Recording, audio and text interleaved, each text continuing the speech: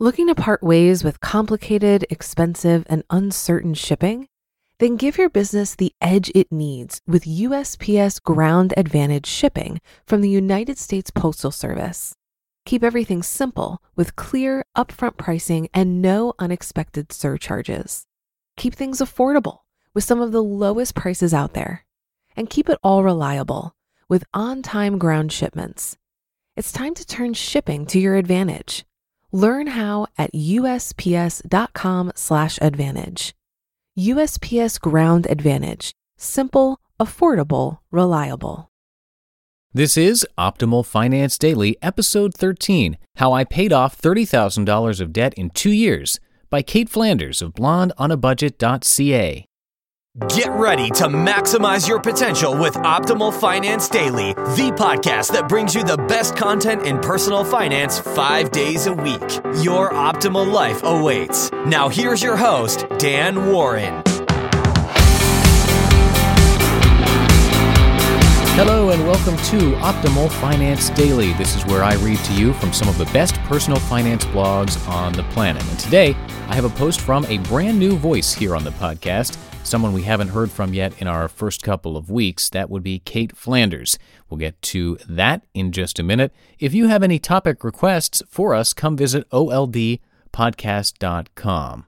And if you didn't know, this podcast is actually a spin-off of Optimal Living Daily, which focuses a little bit on personal finance, but also on personal development, minimalism, and more. So if you like this concept of blog posts being read to you, go check out that show too and subscribe for more content. But for now, let's start optimizing your life. How I Paid Off $30,000 of Debt in 2 Years by Kate Flanders of blondeonabudget.ca. Before I explain how I paid off all of my debt in less than 24 months, I want to thank each of you for commenting on Wednesday's post. I haven't replied to many yet, but I read each and every one of your 52 congrats as they rolled in, and I so appreciate you taking the time to comment. Tuesday was a big day for me. I've spent the last 2 years and 50-some-odd paydays trying to wipe out my debt, and now it's gone. But as I said in Wednesday's post, I didn't pay it all off the right way or the easy way. I stopped tracking my spending a few times, went way over too many budgets, and made one decision that could have been a huge mistake. Today, I want to explain how I paid off $30,000 of debt in 2 years. 2011. In June 2011, I was maxed out with a little more than $28,000 of debt. I round that number up to $30,000 now because of the amount of interest I likely paid in my first year of debt repayment. See, at the time I started this blog and my debt repayment journey, I had just moved back in with my parents. Mom and Dad thought I was at home so I could pay for school and graduate debt-free. They had no idea that on top of what I owed them, my credit cards were maxed and I was paying off 2 other loans. At the time, I owed them just over $4,400 for tuition they had paid for me.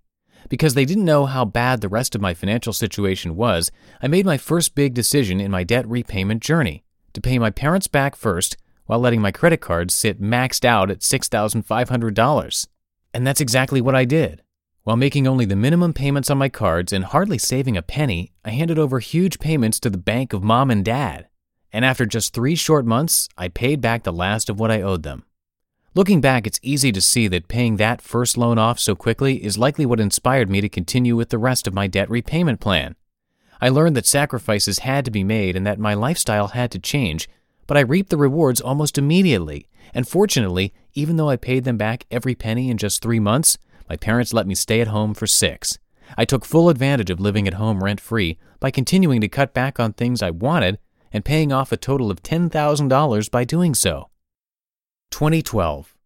On January 1st, 2012, I moved back out into my own apartment, and I'm not going to lie, I was scared shitless about doing so.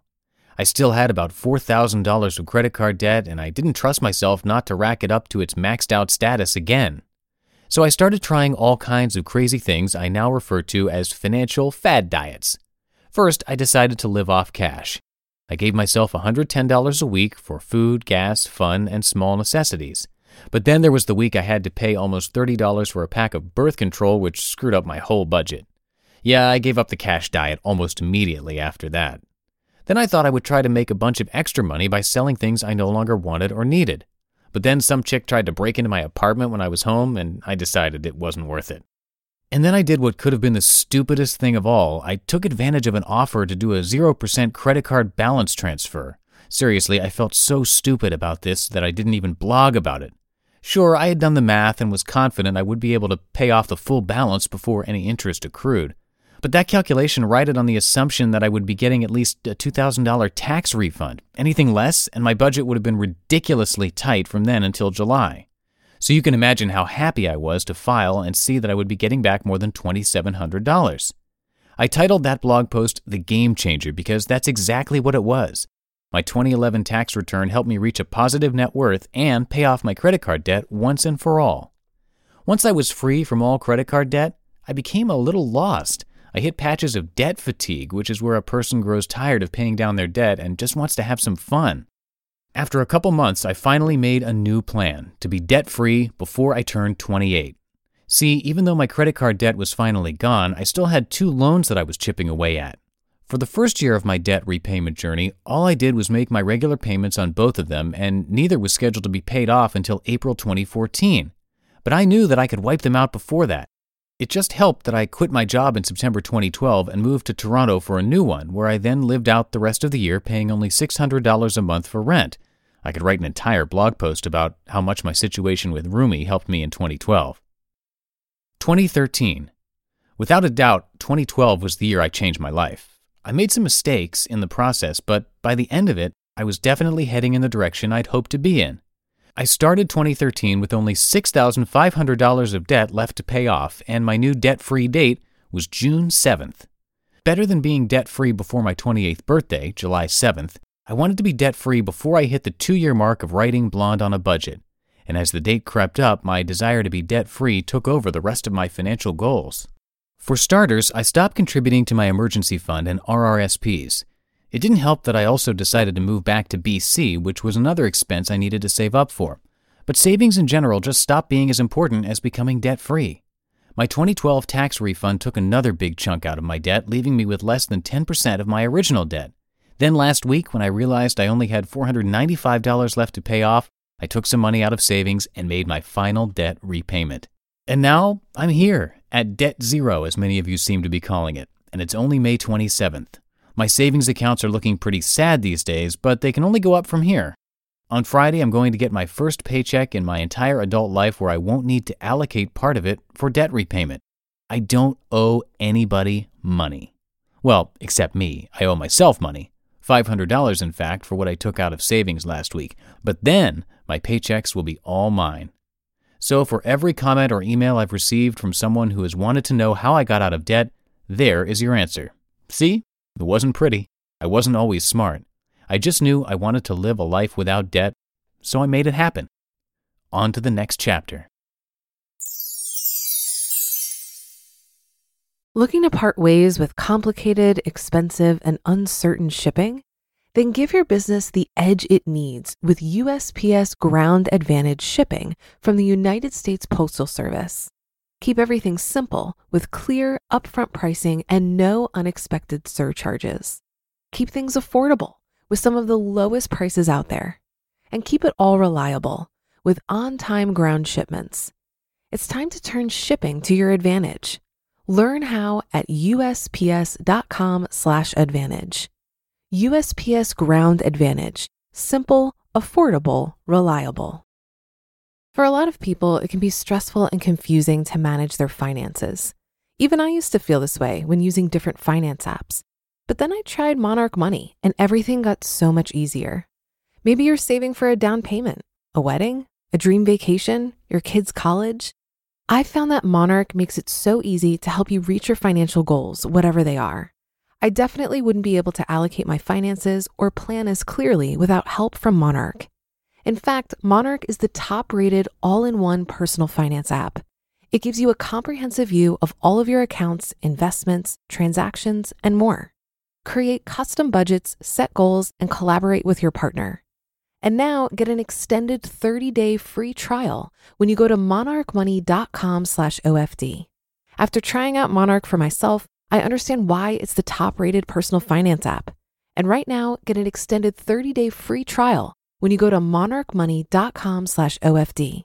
That's MONARCHMONEY.com/OFD. money.com/OFD for your extended 30-day free trial. You just listened to the post titled How I Paid Off $30,000 of Debt in 2 Years by Kate Flanders of blondeonabudget.ca. And such a huge issue today: student loan debt, mortgage debt, credit card debt, and what we can do about it by helping people and making sure they're making the right decisions. It's an issue obviously not just for those going through it, but politically as well, and it's something that's sure to be discussed more and more, particularly student loan debt, as we head through this election year of 2016. But enough about what I thought. What did you guys think? If you have comments to share with me about this or any other post, go to oldpodcast.com. And that is it for today's episode. I will see you tomorrow, where I'll be reading a post from another author who you'll be hearing for the first time on Optimal Finance Daily. So I'll see you there, where your optimal life awaits. Hello, Life Optimizer. This is Justin Malik, creator and producer of this podcast, but also Optimal Living Daily, the show where I read to you from even more blogs covering finance, productivity, minimalism, personal development, and more from amazing bloggers like Derek Sivers, Zen Habits, The Minimalists, and all the ones you hear on this show too. So if you enjoyed today's episode and like taking amazing blogs on the go, come on over to Optimal Living Daily and subscribe to that one too. And together, we'll start optimizing your life. You've been listening to Optimal Finance Daily. Be sure to hit the subscribe button to stay up to date on each new episode, and head to oldpodcast.com, that's OLDpodcast.com, for a free gift as well as more actionable tips and resources to help you maximize your potential. Thanks for joining us, and remember, your optimal life awaits.